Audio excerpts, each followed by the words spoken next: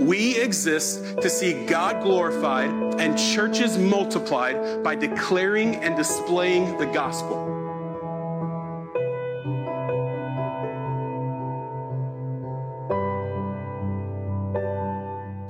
Well, good morning. It's good to see you today. My name is Joshua. I'm one of the pastors here at Emmaus, and if you're a guest with us, welcome. It's a joy to have you with us. We would love to meet you after the service. I'll be down front right here. We'd love to meet you. We'd love to pray with anyone that would like prayer. We'd love to talk about Jesus with anyone that wants to talk about Jesus, and would be honored to do so. So come find me. If you're a guest, you could also stop by the Connect table in the lobby. There you can fill out a Connect card to get more information about our church, or you can go to EmmausKC.com/connect. That's EmmausKC.com/connect. You can get more information about the church there, do a digital Connect card, all those types of pieces there as well. But if you're a guest, it's a joy to have you with us. Covenant members, love you all. Remember to, if you're not signed up for our weekly newsletter, to do that at EmmausKC.com/connect. And by doing so, you'll get all of our announcements every Monday. Women's Bible study, men's Bible study, women's retreat, the study through the Sermon on the Mount, the seminar on the theology of Christian living, a lot of different things coming up in the months of April and May for you to be a part of for your growth. And so make sure that you all are doing that. And then one more announcement. We have coming up the first week of May, I believe it's May the 5th, we have a members meeting that Sunday night. At that members meeting, we'll be welcoming in new members. We have around 26 new covenant members that have applied for covenant membership that we're in the process of meeting with right now. So we'll be voting them in the week before that, as well as voting on elder candidates the week before that. And so if you're a covenant member, make sure you're watching for those opportunities. If you have not yet gotten to spend time with Patrick or with Ben or the pastoral candidates. Who did I forget? Or Tyler. I was like, wait a minute. Well, a name just slipped my mind. Or Tyler. I kept wanting to say Sean, but I don't think we have a Sean pastoral candidate. If your name's Sean and you want to be right now, then I guess maybe in my mind, yeah, you are. But if you want to meet with one of these guys and get to know them and have conversation with them, just to know them a little bit more, that would be wonderful for you to be able to do that. So reach out to them. They would love to do that with you. Hey, I want to invite Mike and Paige down front. Many of you know Mike and Paige Brooks. They have been members here for, 6 years now? Yeah, going on 6 years. Mike and Paige have served in many different ways at our church. Mike has been a community group leader. He's been director of community groups for a while. He has served in various different ways in kids. Paige has kept kids flowing and check in and check out in different ways on our communications team and media, and a lot of different ways that they have served our church. And today's their last Sunday with us as they are heading to the Northeast to do ministry, to pastor. And so I want Mike to tell us about where they're going, how we can pray for them, and then we're going to pray for them and send them out. Yeah, well, thank you, everyone. My name's Mike. This is Paige. We moved here from Georgia at the very end of 2015 and joined Emmaus in August 2016. And so we've been here 5.5, 6 years and have loved every moment of it. We decided early on that we would sort of ring ourselves out here as faithful members and jump in and serve as much as we could. And so maybe just some encouragement, too, on our end to you to do the same. And so found ourselves in a lot of positions we didn't think we'd be in, but all of it was a joy. And so by God's grace, that's what we've been doing for the past 5.5 years. Found, too, on the other end of that there were people in the church similarly ready to ring themselves out in love toward us. And so we've been grateful for that, have had an amazing community group that's gone through several iterations over the years, but just people who have celebrated our high highs with us and our low lows. And it's been just a tremendous joy to be just a part of this church and to be loved and to love so well. And so thankful for you all. Even those we haven't quite yet met, we'd love to connect before we head out. But yeah, week from tomorrow, headed into new things. For over a decade, I've had this desire to serve in the Northeast, to be in New England, where access to faithful gospel teaching and gospel churches isn't as readily available as other parts of the country. And we knew coming to Kansas City that the possibility of going there was on the radar, on the horizon, but didn't know how or when that would happen. Last summer, a position opened up at an established church in Boston, and so in Cambridge, and it was an associate pastor opening, and so through last fall, was able to engage in an interview process with them, and then preached in view of a call in January, and then end of January, the church voted me in as the new associate pastor, and so we have been scrambling to pack our things up And seminary students don't buy many books, just tell you that. And so it's been a bit of a jaunt to kind of pack everything up. But we're headed out a week from Monday. The church is an incredible church, Hope Fellowship Church in Cambridge. And so there's a couple of ways that we would ask for prayer in that. There's an amazing pastoral and eldership team there. We've gotten to meet several of the members, and so that was a good time for us. But ways you can be praying for us in the months, years ahead. Ministry opportunities are everywhere up there, and you probably realize that or think that about that area. But we're several blocks from the campuses of Harvard and MIT, and so just everywhere you look, there's opportunities for gospel ministry. So that would be part of it. Pray for the church. They've been around for 20 years now and are very established and healthy, but we want that to continue. And so just pray for our relationships there as well. Pray for us as a family as we seek out opportunities to foster and adopt. We've got to get that going once we land on the ground there, and so we're excited about that. And then what feels kind of like a weird prayer request, but I selfishly ask, just pray for deep friendships for us. So when we get up there, it's a very transient environment, and so we know what we're walking into. But we're just hoping that on the other side of this, that the Lord is preparing hearts there too to knit with ours, and that we could establish some deep friendships. It's kind of weird shifting from the vacation to life in Boston mindset, and so we're looking forward to it. But we love you very much and just appreciate your prayers, and would love to meet some of you guys who we haven't met yet after this. So I took more than a minute. My bad. You're a preacher, man. That happens. Paige, did you want to say anything? No. Okay. You sure? Okay. All right. Guys, I just want to say thank you. Thank you for loving our church. I mentioned on social media this week, you announced that you were moving, and I mentioned something about that in my life as a pastor, 21 years as a pastor. I don't know that I've seen more faithful church members than the two of you. And so just I've been deeply encouraged by you. My wife has, our church has. So thank you for loving our church well. We're really excited for Hope Church in Cambridge, Massachusetts. And like I said a moment ago, we haven't commissioned you yet. You can still change your mind and stay here if you want, but they're set. I just gave them the out. We haven't prayed and sent them yet, but now we're about to. This is something we do at Emmaus often. We call them gospel goodbyes. And they're sad, and we weep, and there's people that miss deeply, but it's a joy to get to send our members out for the sake of seeing churches multiplied in the name of Jesus declared. And so if you're a covenant member, what I'd ask for you to do is to reach out your hand as a blessing and ascending. I'm going to pray for them, and then we will jump into our sermon. Jesus, I thank you for Mike and for Paige. I thank you for their love of you and their love of the church. And I thank you for blessing us with their presence and with their care and with their friendship and with their service for the last 6 years. Father, I pray that you would be with them as they go forth. Would you be with this church that is in a place with few gospel churches? May they be a light for the gospel. May they be bold for Christ. May they be a part of more churches being planted there. Father, would you give them friendships? Father, give them deep, close friends who love them and will care for them, who will carry their burdens, and they can carry each other's burdens. And Father, may you use their sending and their going to spur more within our body to go forth. May we continue to be a church that sends our people out for the sake of the gospel going forth. We pray these things in your name. Amen. Thank you, guys. Love you all. All right, if you have your Bibles, take them open to the book of Acts. Book of Acts, chapter 5. We're journeying through the book of Acts this year and having a lot of fun doing it. As I began reading this passage and studying this passage over the last couple weeks, I was very well aware of this reality. The book of Acts seems to tell the same story over and over again. I mean, this passage almost feels like the same passage we studied just 2 weeks ago in chapters 3 and 4. It's the same story over and over again, and that story is a story of some miraculous sign taking place by Christ through his apostles, the opposition rising up against them, the crowds coming to believe in Jesus, imprisonment, suffering, all of these types of things taking place, them being released from prison, and them rejoicing in the goodness of God, praying for more boldness, and then again declaring Jesus.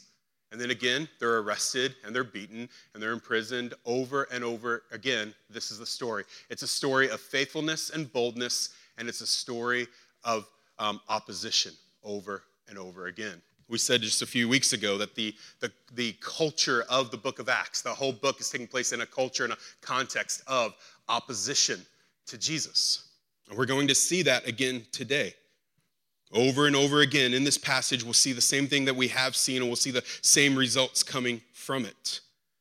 Repetition isn't like unique to the book of Acts. We were just talking with a group of people this morning about when we preached through Hebrews, and it felt like the same sermon every single week. 35 weeks of, hey, Jesus is better than this. Jesus is better than that. And someone told me, they said, yeah, by the end of 35 weeks, we really believed Jesus was better than everything. Right? That's the scriptures over and over again, repeating themselves. As Paul says, I have no issue actually saying the same thing again. Right? And the idea that we get in scripture is this idea of the same message being given to children over and over again.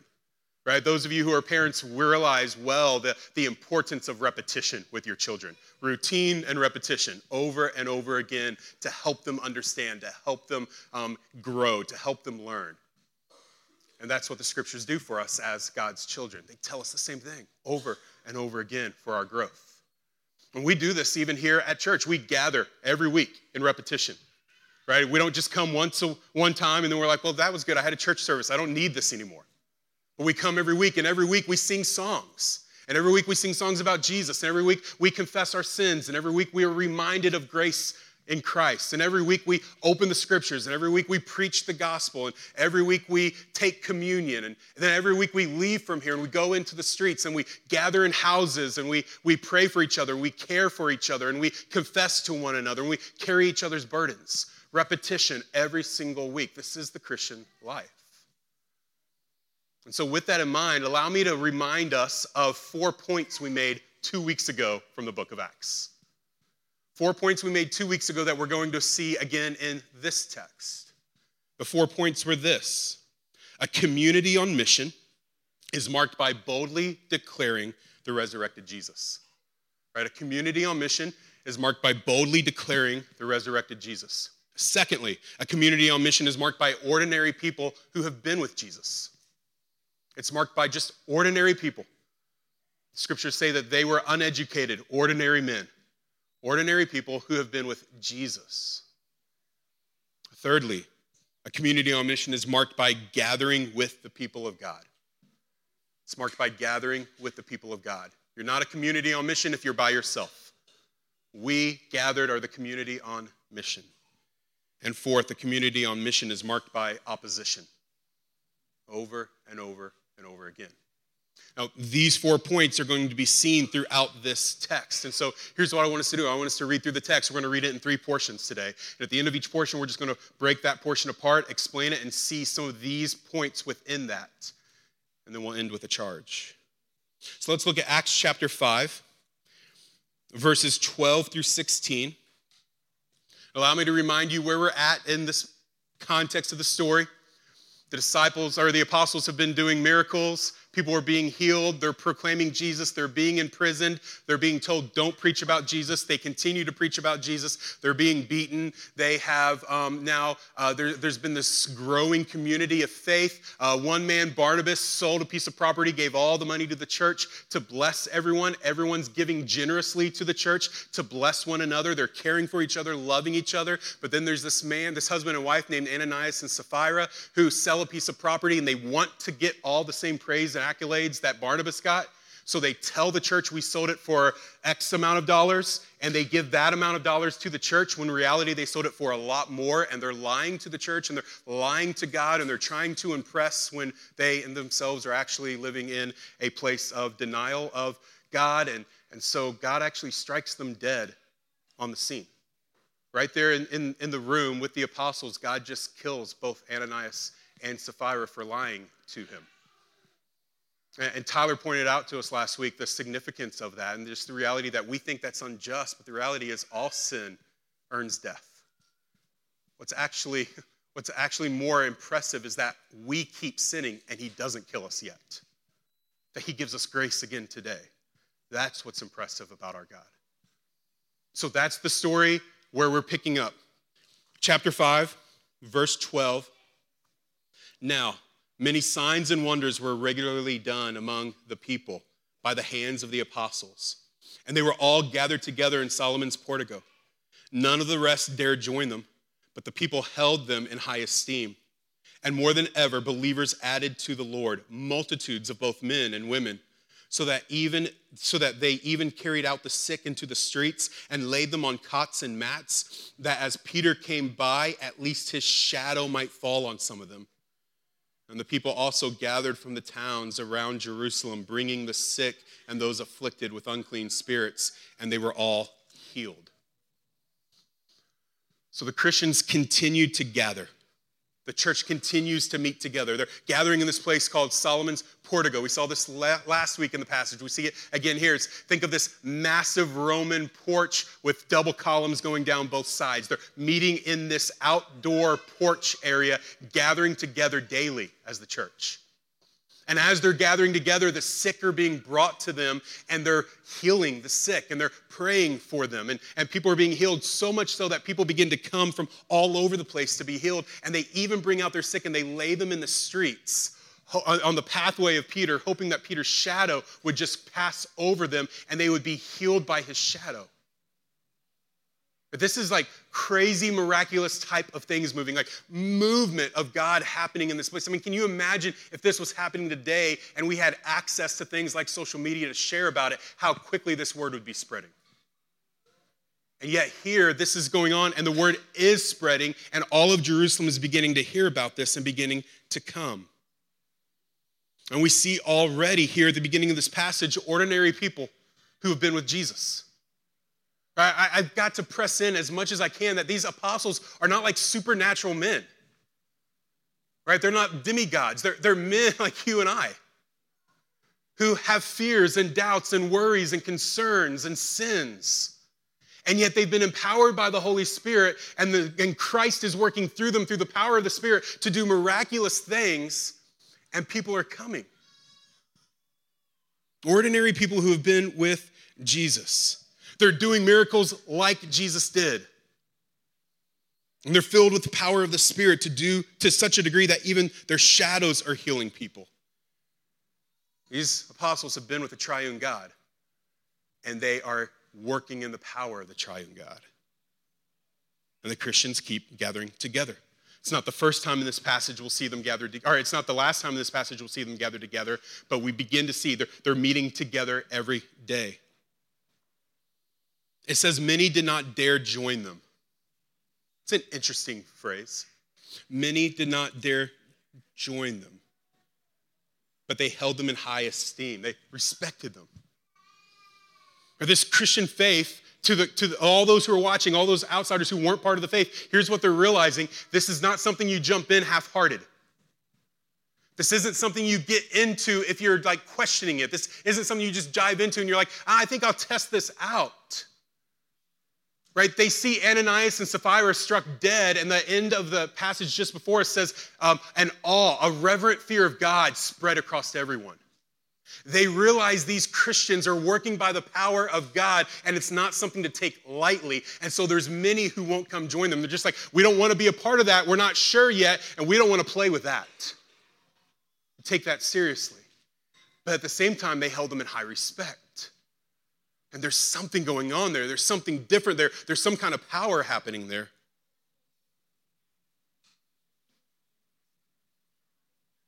And it says, more than ever, believers kept being added to their numbers.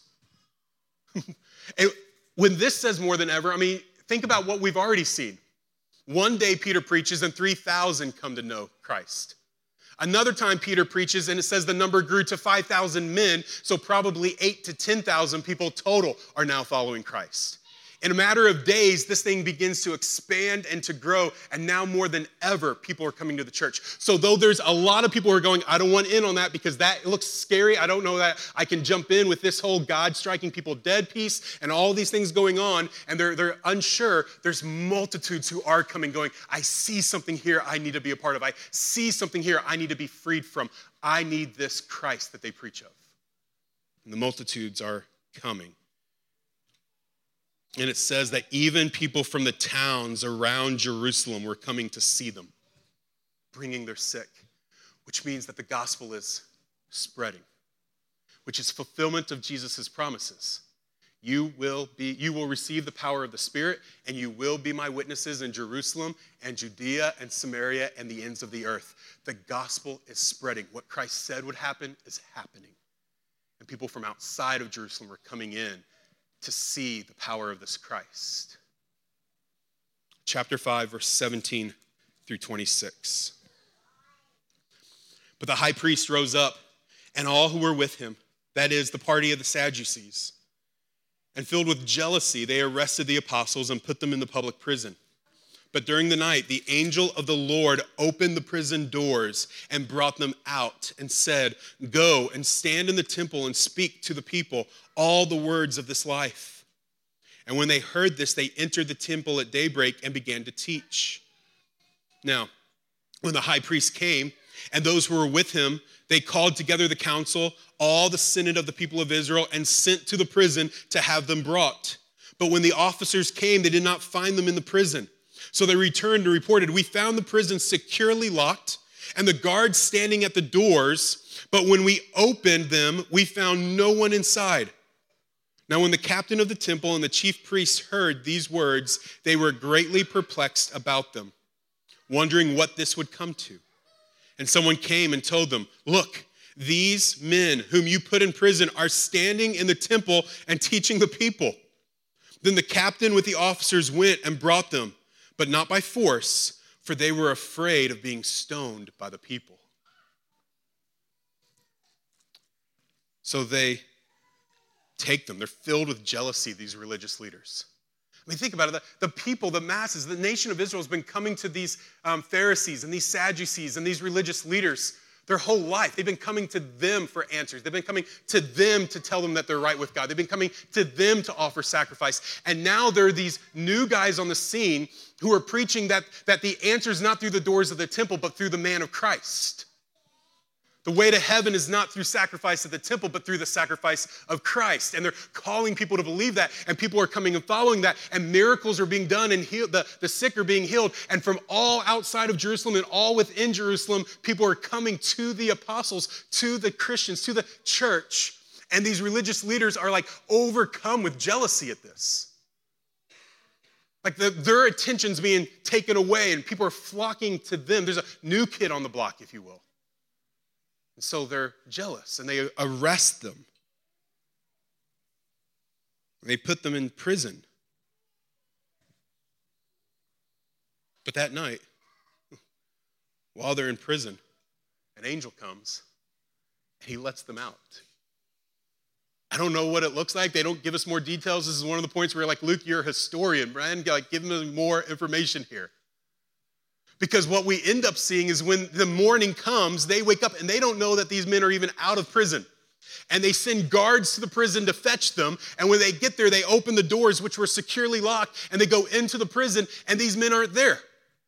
And they go to the guards who are outside the prison. They go, "Hey, where'd the men go?" And they're like, "We don't know. No one's come in or out. The doors have been locked all night." And somehow the angel appears in the prison, and somehow the angel gets these men out of the prison without anyone knowing what's going on.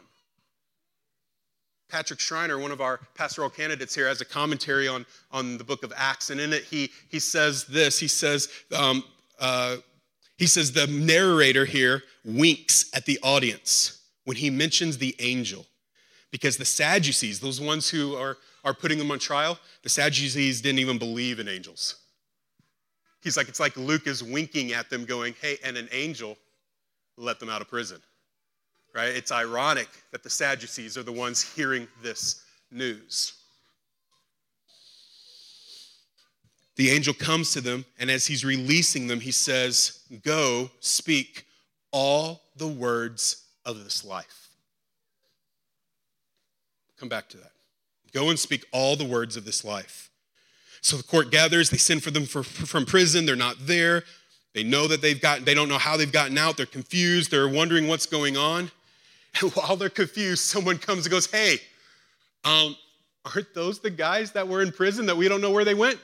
Look, they're right over there in the temple preaching about Jesus, which you told them not to do." And so they go to get them. And I want you to see the boldness of the community on mission. The boldness of the community on mission. Remember, church, that Christ has told them to be his witnesses.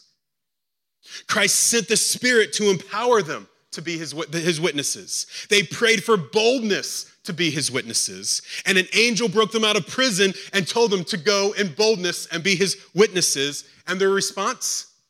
To boldly be his witnesses. They're walking in the promise, and they're walking in the power, and they're walking in the being sent. They're walking in the answer of their prayer, and they're going out and they're being his witnesses. They didn't get out of prison and run and hide. They didn't get out of prison and then silence themselves so that they don't get in trouble again. They got out of prison and they talked more boldly about Jesus. More boldly about him. I want to pause here for a moment. And I want us to take a moment to notice their boldness and talk about Jesus. And I want to point out two things for you here. First, they boldly declared what the passage says is all the words of this life. All the words of this life. Church, the gospel matters. Every piece of it matters. Jesus matters. What we believe about him and what we tell others about him matters. Every piece of it. To withhold the whole truth of Jesus is to withhold all the words of life. What we say about Jesus and what we believe about Jesus matters. So allow me to remind you what we as the Christian church believe about Jesus. Let me remind you from the words of the Nicene Creed about Jesus.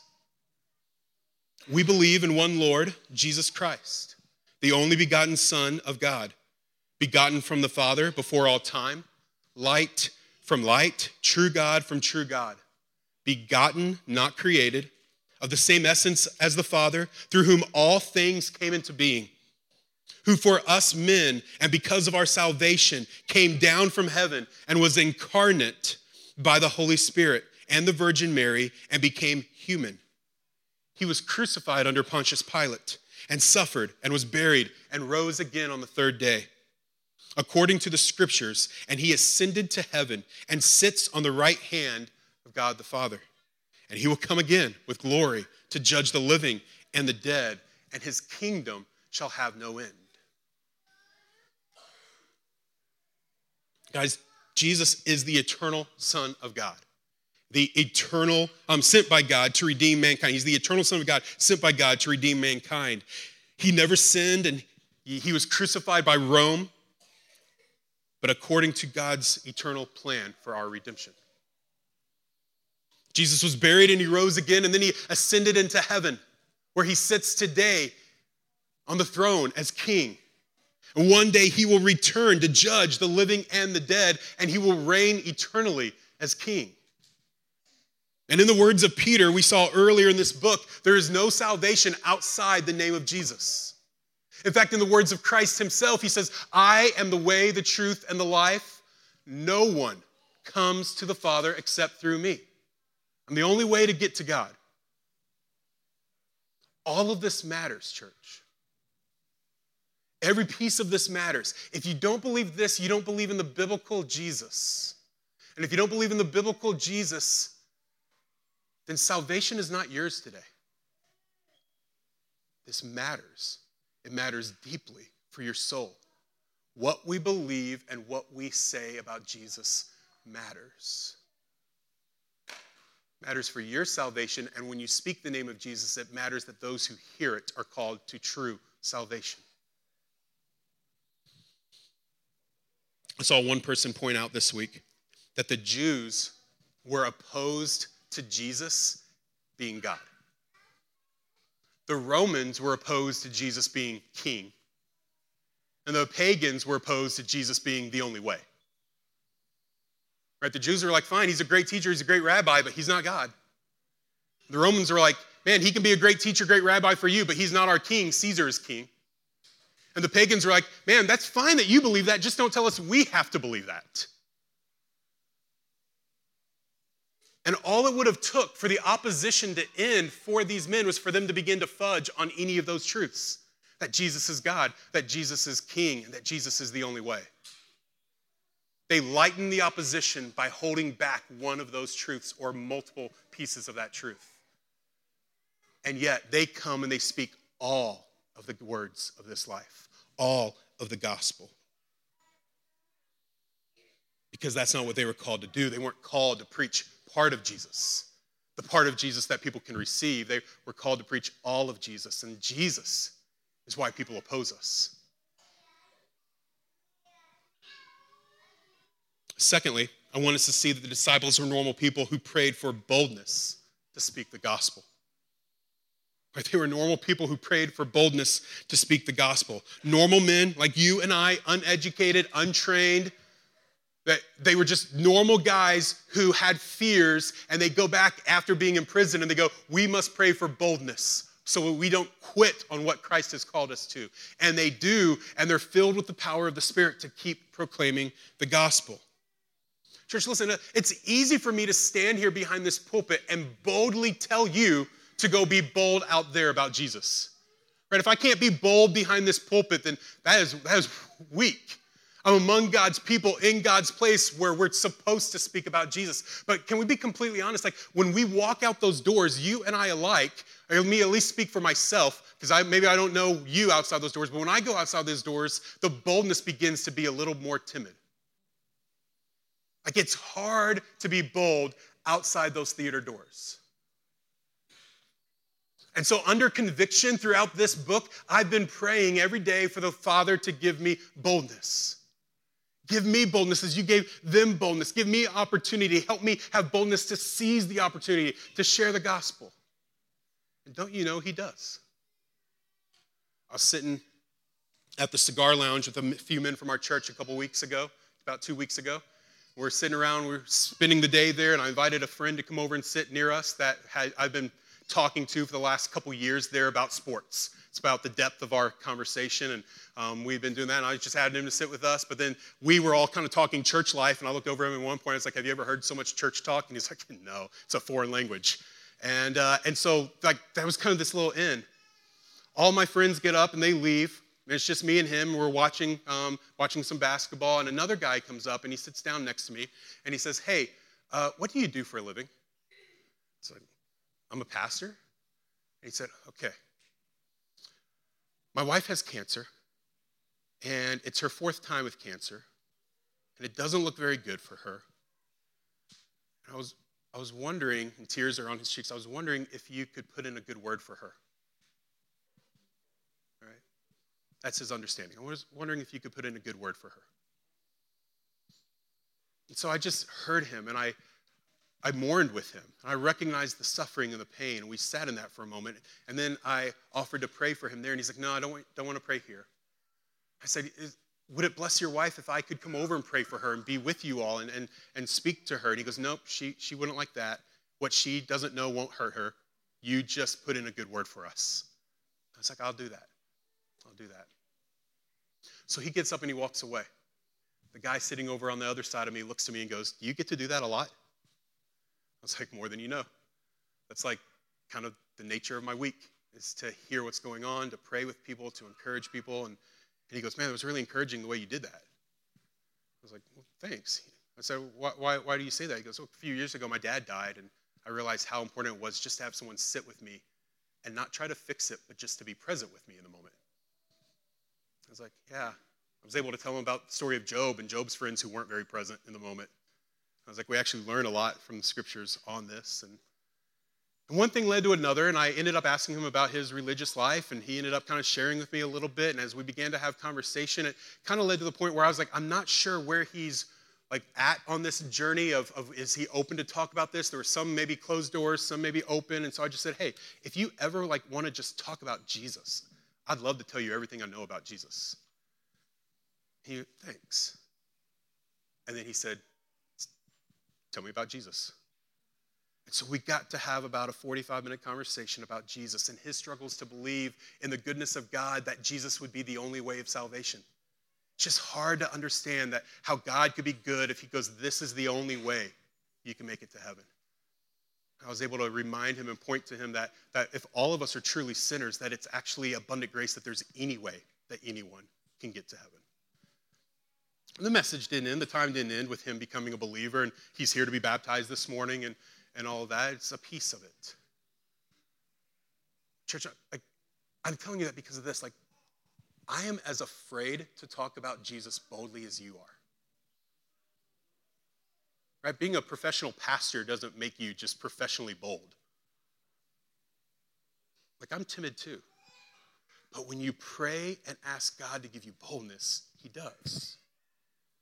That's one of 4 conversations I've had in the last 2 weeks. The Lord is good to do so. I encourage you, ask him for boldness to speak all the words of this life.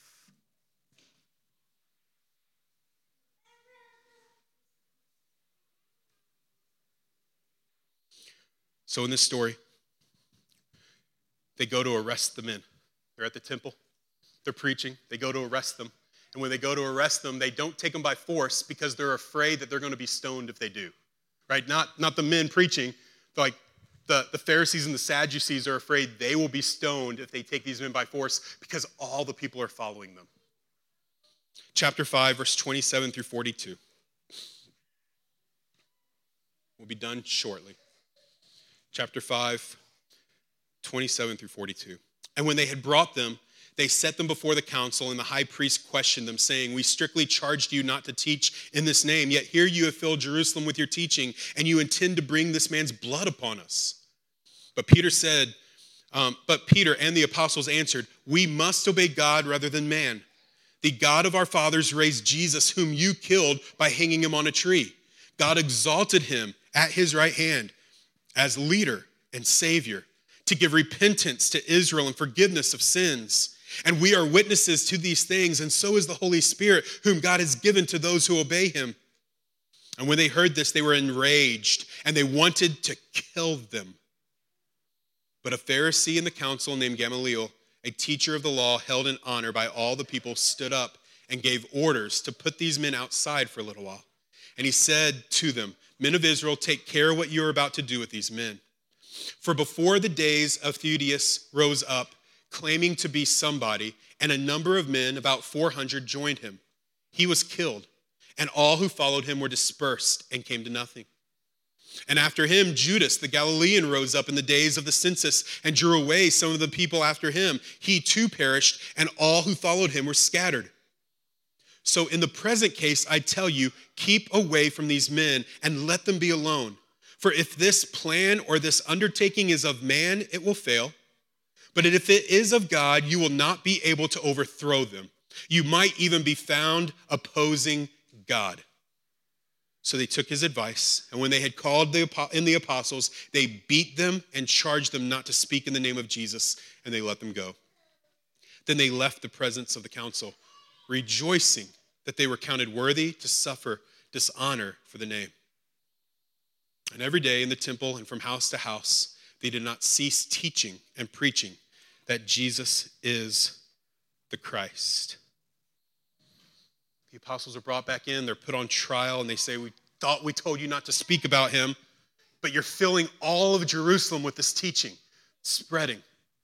They say, "And you're making us look bad because you're putting his blood on us." They don't even say Jesus' name, they just say, "The blood of this man you put on us. You're making us look bad. Stop it." And Peter and the apostles speak up. And they say, "We have to obey God, not man." And specifically here, they're referring to Jesus, right? God's son, God-man, who says, "Go be my witnesses." We have to obey him, not you.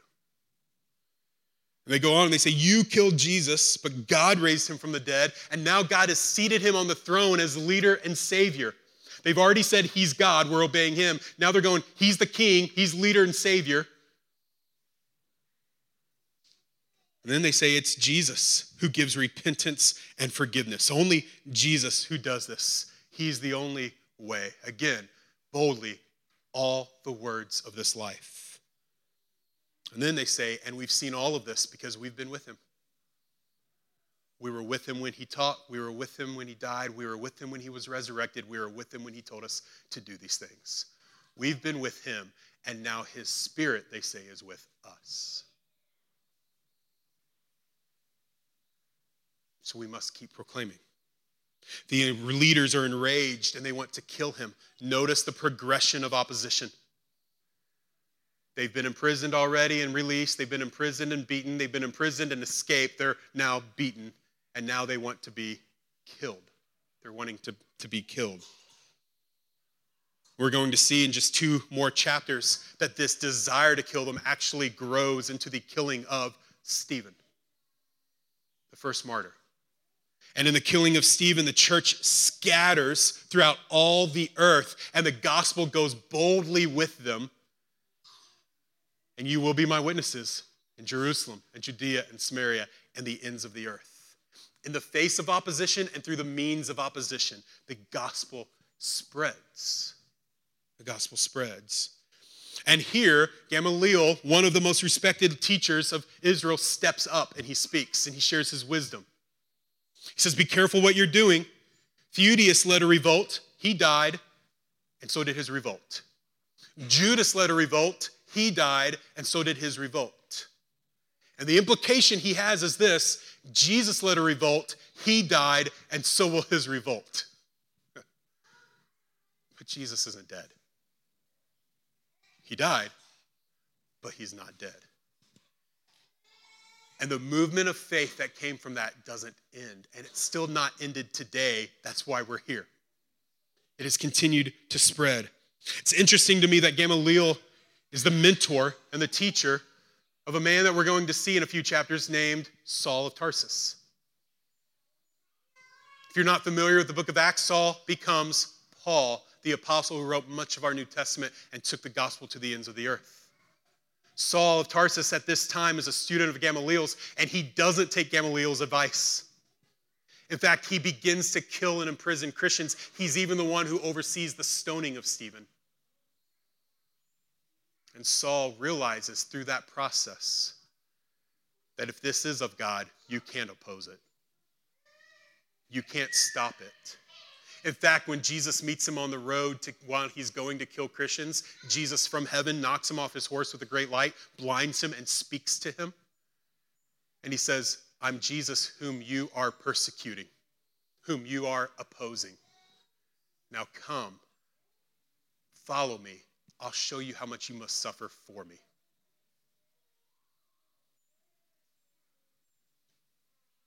Gamaliel spoke much truth, though he wasn't even a follower of Christ.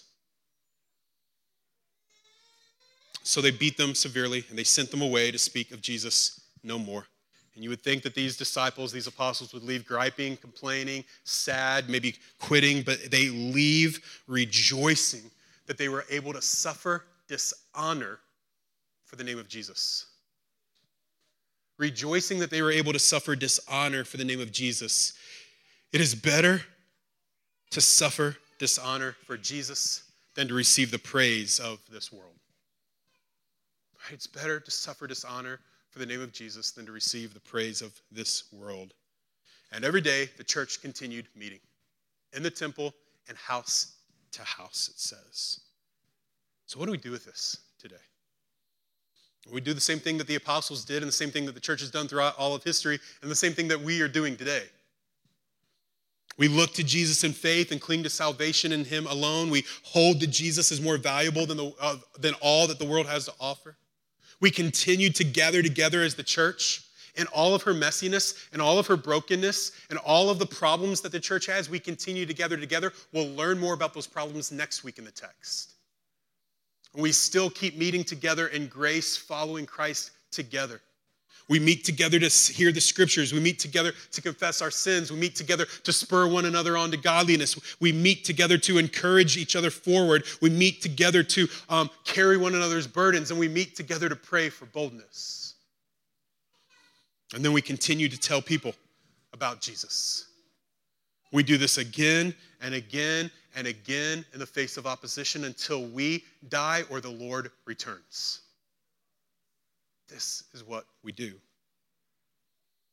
So today, as we come to the table, the end of our time in the words, as we always do, come to the table for communion, we get to actually come and have an expression of boldly declaring Jesus as Lord, Jesus as Savior, Jesus as King, Jesus as God. Those who come and take this do so with the profession having been made, I believe Jesus is God. I believe I need him for forgiveness of my sins. I believe he is King and returning. We do this as a profession of that over and over again each week. And so if you're a follower of Christ, if you've made that profession, then in a moment I'll invite you to come forward and take. You'll stand, you'll exit to your right and come forward. We start at the beginning of the room, move to the back. So you'll come forward, you'll receive hand sanitizer, bread, and juice. And we ask you to go back to your seat to take that, and we'll conclude with one song this morning. If you're not a follower of Jesus, if you've never placed your faith in this biblical Jesus we've looked at today, then here's my prayer for you. My prayer is that you would trust Jesus today, that you would place your faith in him. And we would ask you not to come take this. To you, this would just be bread and juice with no meaning, but instead to stay in your seat and to cry out to Jesus, I take you, Jesus. I believe in you, Jesus. I'll trust you, Jesus, for my salvation. And if you want to talk about that, I'll be down front after the service. I'd love to have a conversation with you about that. Let's pray, church. Jesus, I thank you for your word. I thank you for these people who have heard it. I pray, Spirit, that you would empower upon their hearts the truth of your word, that you would give them power to boldly proclaim, that you would give them boldness of faith, that you would send us forth as a community on mission for the name of Christ, for the glory of Christ, for the salvation of those that we would share with. And Father, we pray that you would save.